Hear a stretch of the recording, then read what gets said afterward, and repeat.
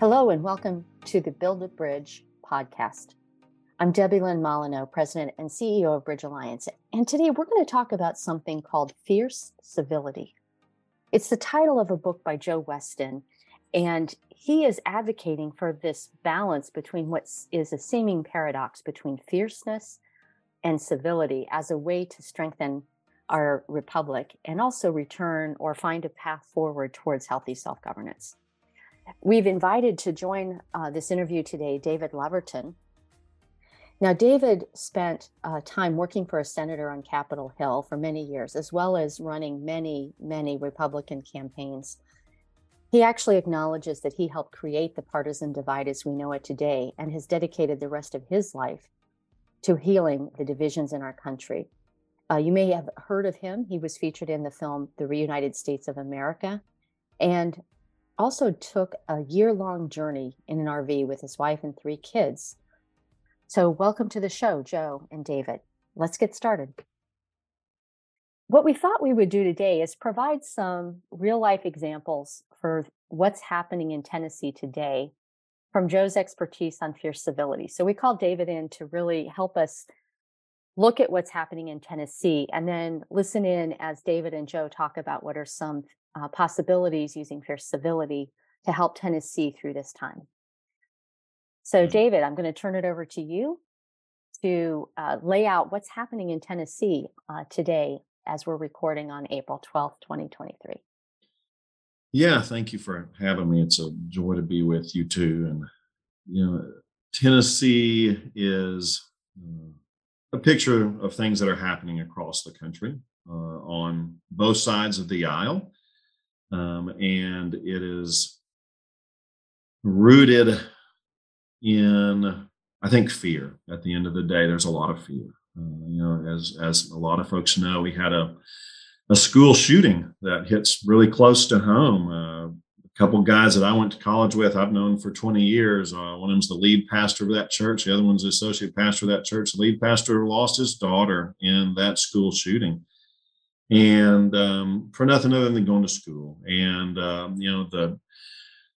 it's a small town to some degree. When you have a shooting, you don't realize how many people know someone that goes to that school. And so it impacted the state in a unique way. And emotions were very high. Tempers were flaring. People were in pain. And, whether it be, Joe that works at a grocery store or Bob that works in the state legislature, people were hurting and were in pain, and you want to do something. You don't want to see this happen again. And we all come from our different backgrounds. How do we address it? And so in our state legislature, some folks in the legislature that feel very passionately about this issue went about it in a way to bring a voice and a passion to this issue in the form of what maybe they would consider themselves supportive of gun control. And there were hundreds and probably thousands of people who came to the Capitol in Nashville and were protesting, supporting of gun control, banning assault rifles, things of that nature.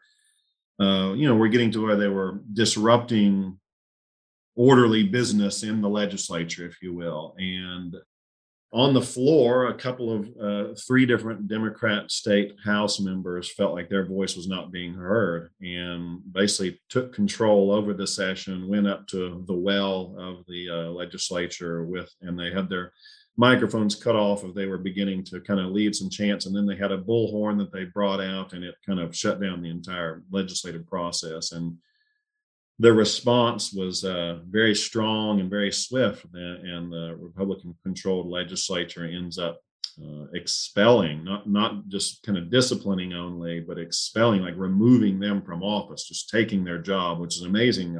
When I first heard that, I had no idea that a legislature had the power to just remove someone who is democratically elected, and they expelled 2 of the 3 people. One of the people who was not expelled was a white woman, and the 2 people that were expelled were young Black men. And so there definitely are some racial overtones to this whole situation. But, as I look at it, it's one of those issues that becomes a binary choice that separates people into their warring camps. And that's a really horrible place to begin with. But that's where everyone ran to in the wake of this shooting.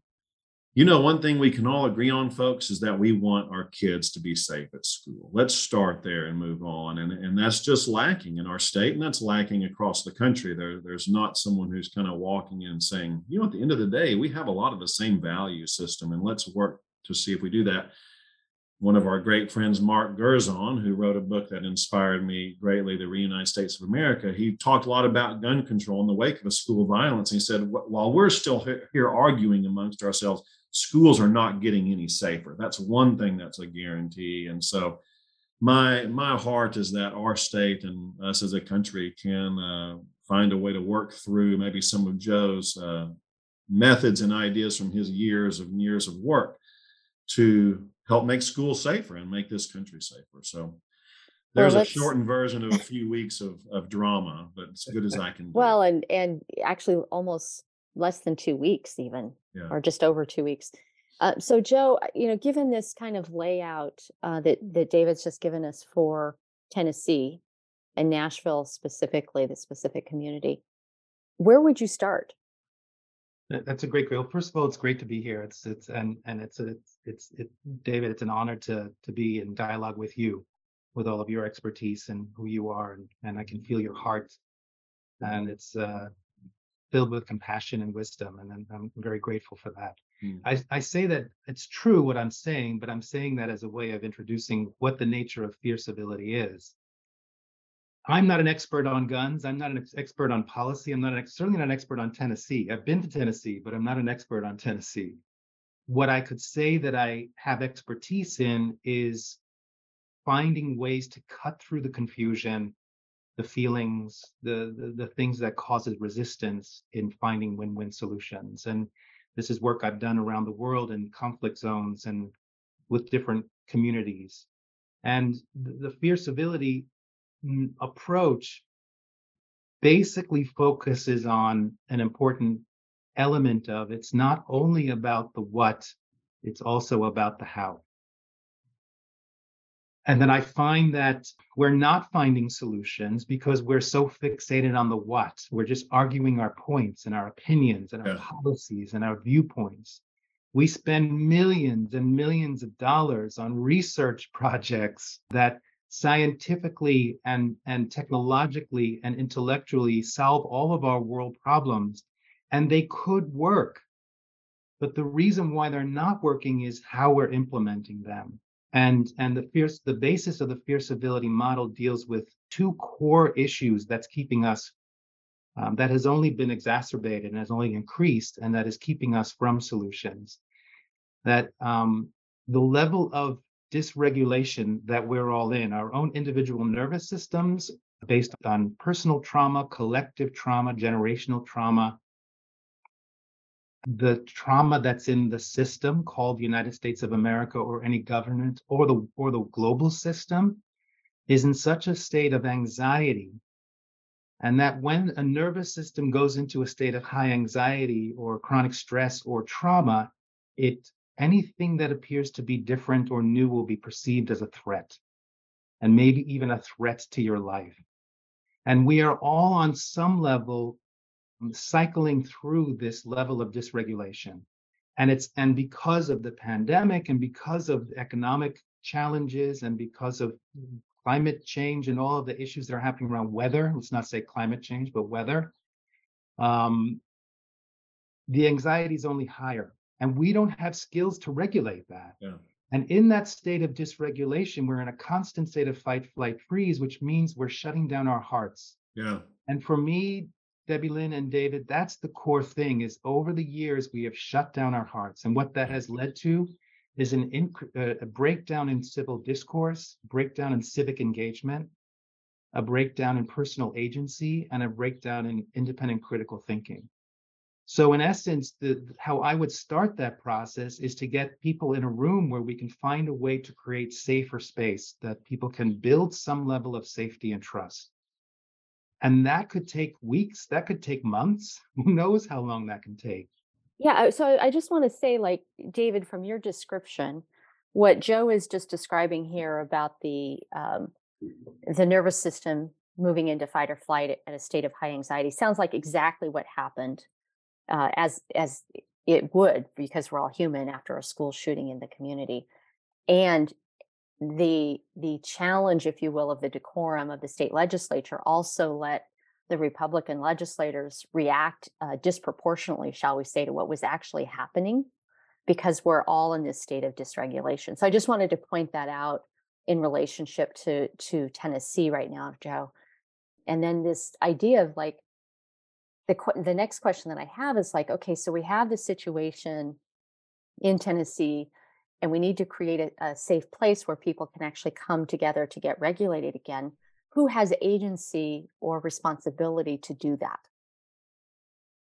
I think that's a valid question. I think the first thing is to identify that if you're saying it's not necessarily about the how, the what, but the how. I think the first thing is to say the lawmakers who were on the floor protesting gun reform, what they were protesting is worth listening to. How they approached it may have not been the best.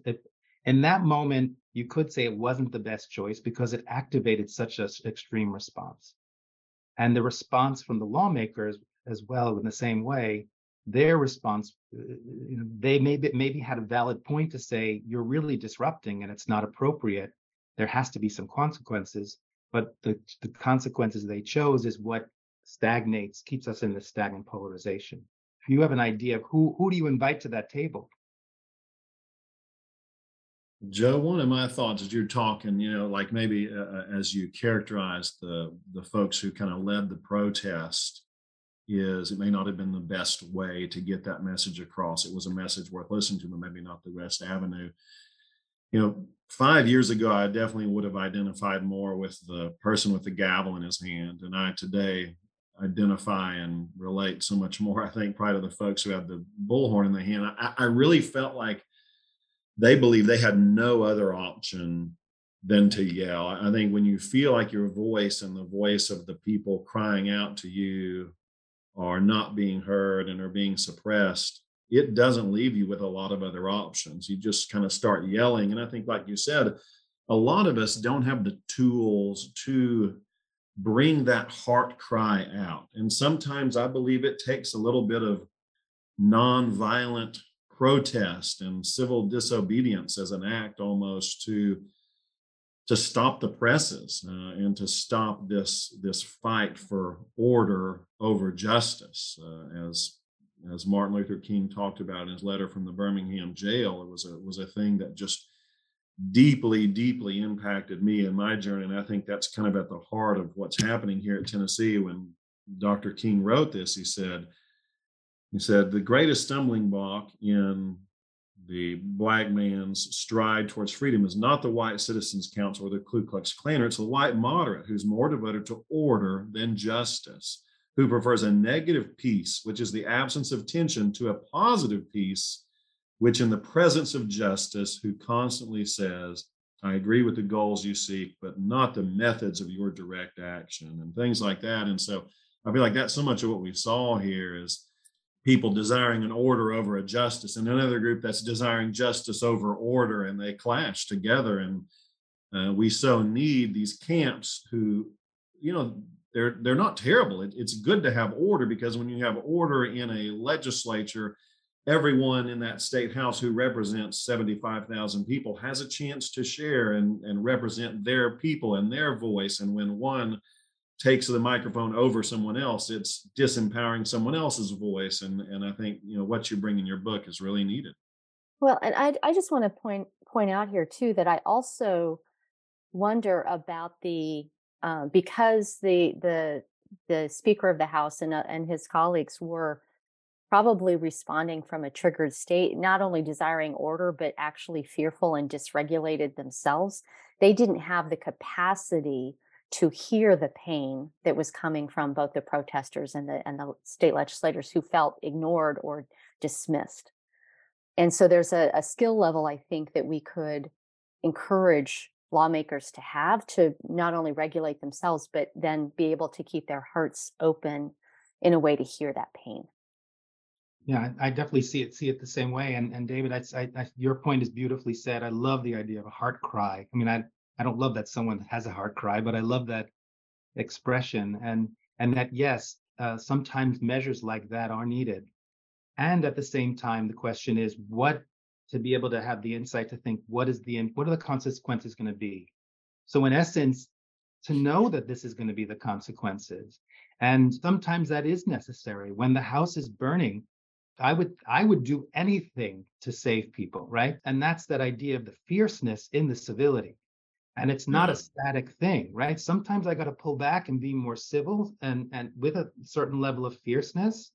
And sometimes to meet the person where they are and to meet the needs of the moment, I got to step into that fierceness with a little bit of civility and try not to get just into fierce and not to get into what I call just civility is chronic niceness. And that how much what you're talking about, that moderate white person, I mean, how many people have suffered because of chronic niceness. So fierce civility breaks through that. And that the key to that is understanding not just the intellectual idea, but the visceral idea of meeting people where they are. And that we're all on our own path. You know, what I think is important, I bring this up in the book, Developing the Skill of Using William Bridges's model of transition. He was an American thought leader and organizational development leader. And he talks about transition in 3 phases. The first phase, letting go of the old, then hovering in the unknown space before you embrace the new. And I think that many activists and many advocates could learn from taking some time to think, if people don't change, they transform. Asking someone to change is violent, I think. People don't change, they transform. And what transforms are their viewpoints, habits, and patterns. So in a sense, if you meet people where they are, you start engaging them currently with their viewpoints, habits, and patterns. People will not transform their viewpoints, habits, and patterns if they do not feel a certain level of safety and trust. So how do you win their trust? Meet them where they are. And then you might recognize that 25% of the people you engage are not ready for transformation, or not, because the only way we're going to find new solutions, I believe, is if we're all willing to give a little bit of something up, right? You have to let go of the old, hovering in the unknown. Some of us are still stuck in I'm not letting go of the old. Some of us are really panicking in this unknown space, like the liminal of what's coming. And some of us have embraced the new, but we're rushing other people who haven't gotten there yet. And how do we find a way to just approach each other where we are in that? And then from there, invite people into a deeper cooperation. And yeah, I'll just leave it at that. I think on a personal level, that feels a lot more likely. And I feel like when you get into an institutional level, like a political office or a political organization, whether it be the United States Senate or the Tennessee General Assembly, whatever that may be, you have these systems in place around you that are all geared towards conflict and a zero-sum battle for power. And right. The entire system, and I'm more familiar with it at the federal level, but I think it happens a lot in state houses across the state. It rewards you for that conflict, for that battle. There's not a reward system to motivate people to do, I think, what you've laid out right now in the current model. And so I think that's where we've got to have the tools you're laying out, I think, are great in that interpersonal place. And then we also have to think about institutional reform.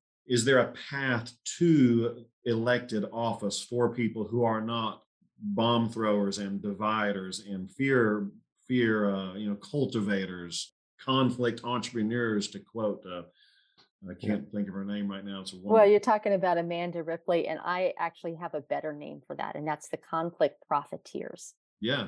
I think that gives them the appropriate title, because entrepreneur's too nice for what these guys are doing. Yeah. And as I say, you got that, and then you've got these systems of the party structure and committee assignments and seniority. It all is geared towards that. And I've kind of had different seasons in my life where I've been drawn towards one or the other, but I feel like they're both so important. Is those tools on an interpersonal level and in a group dynamic, and then the tools on an institutional level.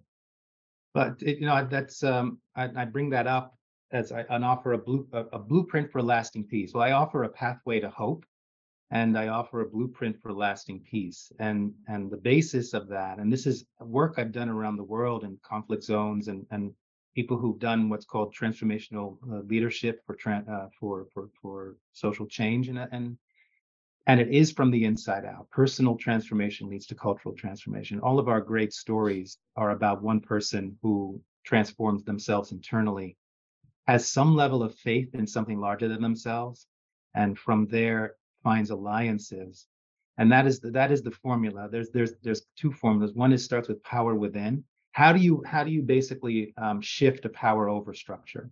By fighting the power over structure, you're just adding more energy to the power over structure. And if you're fighting a bully system, by being a bully, you've just been initiated into the bully system in a sense. So it's about being strategic. And I talk a lot about the power of the pivot, of how to be strategic. As I said, like sports training or martial arts training, how do we train ourselves to be in that high level of tension? And going back to the blueprint starts with power within, and then you cultivate relationships with others. And you all know this. This is the essence of the work you're doing. But within that, I truly believe, like in organizational work I do, trying to create cultures of mutual empowerment, the more inclusive the environment is, the more you must have agreed upon systems of accountability to sustain and deepen those relationships so that they actually foster more growth. So power within, power with, and then eventually power to support those. And that, in a sense, without even addressing the power over system, it shifts the dynamic. And one of the philosophies in Fierce Civility is finding alliances in surprising places.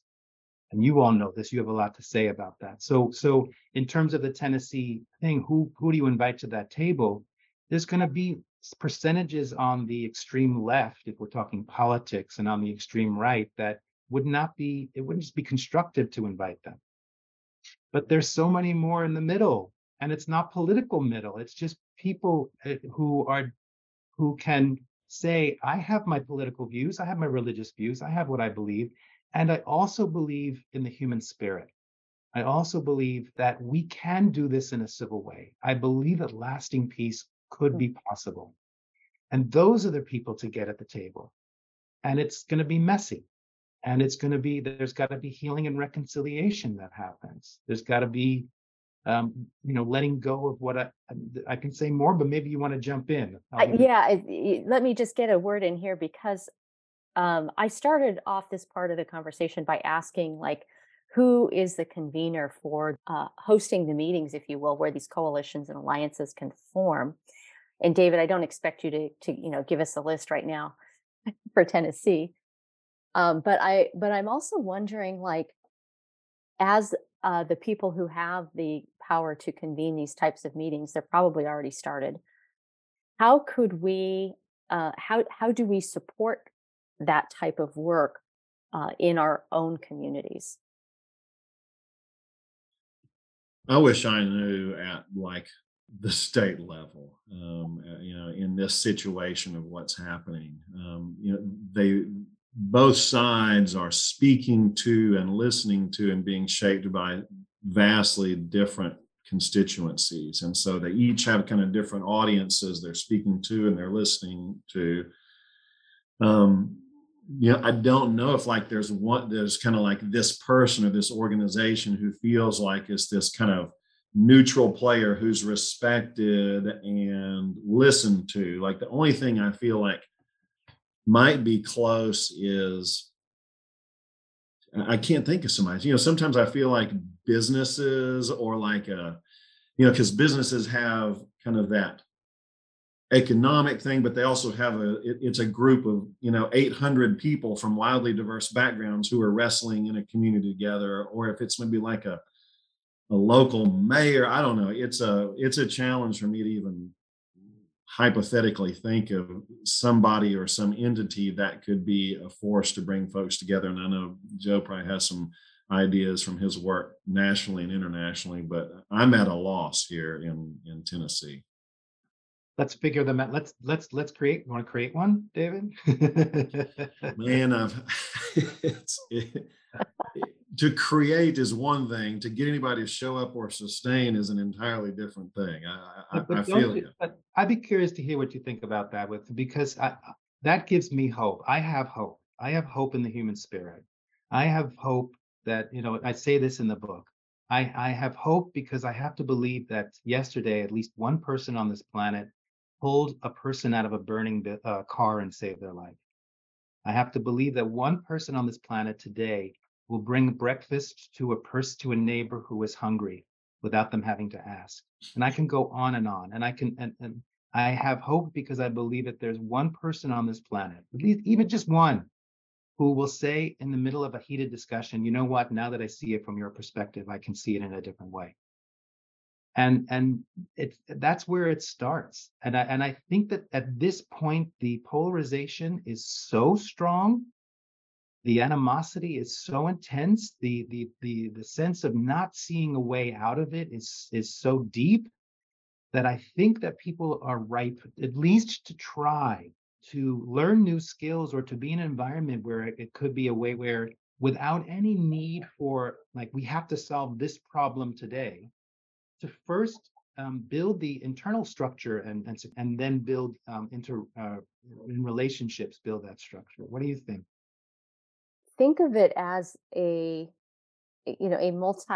almost a multi-prong approach. On the one hand, we have to do what you're talking about, Joe, with this internal reflection and figuring out how to regulate ourselves. At the same time, we need to interpersonal relationships that are with people vastly different from ourselves. And at the same time, to your earlier point, David, we also need then to reimagine our institutions to reward the behavior we want to see, and not the performative nature of zero-sum politics. That's going to get us, I think, farther than anything else. So thank you for letting me jump in there, David, on top of you. No, it's good. I mean, I think it's Thank you, Debilyn. definitely value added. And I think, Joe, I feel like as I've spent so long in politics, you've probably heard this before, is sometimes the pain of not going to the dentist has to get greater than the pain of going to the dentist. And I hope we're reaching that point, that the pain of us just continuing down this path is getting so bad. It's getting so dysfunctional. We're so dissatisfied with the direction of the country right now that it's going to cause more and more people to stop and look for another option. I know that sentiment is growing, and it's greater today than it's been in 100 years. And I'm very encouraged and hopeful about that. But I still sometimes feel like I've gone out, 10 feet off the shore in Hawaii and tried to push the waves back because they just keep coming and they're immense. But I know that I'm not alone, and the three of us are not alone. And that encourages me. But I also feel overwhelmed in the work as well. I can imagine. Yeah. Yes, it's overwhelming. It's a lot. I would like to offer something that I haven't really thought this out too much, but I'd like your perspective. And around the issue of guns, and around this idea of finding alliances in surprising places. And I think because we're in this state of dysregulation, because we're so locked into the three internal polarizations that are not allowing us to solve our external polarizations. The first one being, I'm all good, and therefore, if you oppose me, you must be all bad. I'm right, and if you oppose me, then you must be wrong. And I need to win, and if you don't win, then you're a loser. I'm going to make sure you're a loser. And that has locked us into patterns that we can't even see what's in front of our faces in terms of possible solutions. And I was just wondering what you think in terms of this gun issue and finding alliances in surprising places. If you go back to the Uvalde incident, where there were over 100 or dozens of law enforcement agents who would not go into that room. And because we're in a dysregulated state, we immediately go to good guy, bad guy, and all right or wrong, and all of that. and not stop and think about, at least I did. I stopped and thought about, these men are just basically saying, if I go in there, I'm going to die. There's just no, and do I want to do that? And I thought at that moment, there was suddenly a new alliance for people who want gun reform, is to approach law enforcement. And who are the ones that are really in danger? Yes, children are really at a threat in the United States of America, but law enforcement, they're the ones who have to literally stand face to face with AR-15s and these assault rifles. And I'm not saying we should have them or not have them. I'm simply saying, again, that's an issue of how do you have a discussion around that, where we can't at the moment, right? That it's either, I have my rights, it's all this or all that. But what do you think about this idea that maybe law enforcement for people who are interested in gun reform could be a really strong alliance? I think they could be a great place, but still also just the idea and institution of law enforcement is a really tough trigger for a lot of folks too, for generations of negative impact, and that could be one. There's a leader here in Nashville. Nashville's a big healthcare hub. A lot of hospitals founded here and gone across the country, like HCA and such. There's a group really calling for what can doctors say about this, because many doctors, especially ER docs, they're the ones who are on sometimes a nightly or weekly basis receiving gunshot wound victims over and over again, and sharing, what is our role from a medical perspective, from a healthcare, mental health perspective. I think, some folks like that could be some of those conveners that could have a valuable perspective, and seen as maybe not necessarily part of the partisan machine of the whole discussion. That is like a brilliant idea, David. And thank you, Joe, for kind of offering, because I'm all of a sudden seeing visions in my head of like law enforcement, healthcare providers, school officials, et cetera, kind of all converging. Yes. These are all outside of the political frame of Second Amendment rights or gun control, just coming together to say, let's have a safer community, for our kids. Yes. Right. And young adults in the communities. Right. As well. Right. That's a vision I've had with Civility, with the trainings, is to train law enforcement and also train young people in the communities to go back and be ambassadors, and to have this vision of a young person from the community co-facilitating with someone in law enforcement, giving an example of shared leadership. So it's another aspect that could come into that. I love that. Well, I know we could go on for probably another 3 hours between us in talking about this, but we actually need to kind of wrap for the podcast. David, any last words from you? And then Joe, I'm going to give you the final word before we wrap. Yeah, I think one of the things that Joe said earlier that really resonates a lot is our heart posture.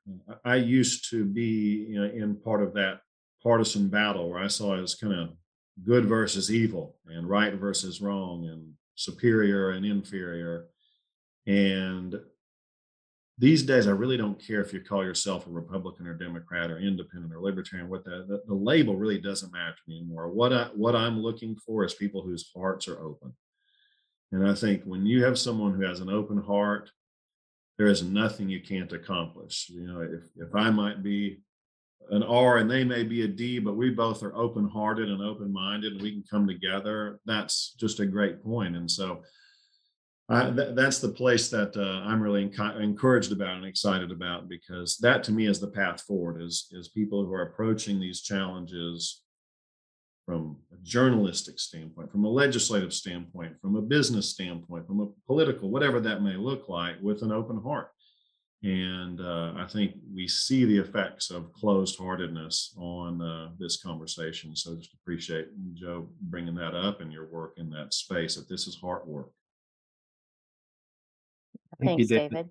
Yeah, wow, beautiful. You're speaking my language. You're speaking our language, I think. I will. May I? Please. I'll add to that for me, and I say this specifically in the book, being in your heart is not a Hallmark cardy sentimental thing.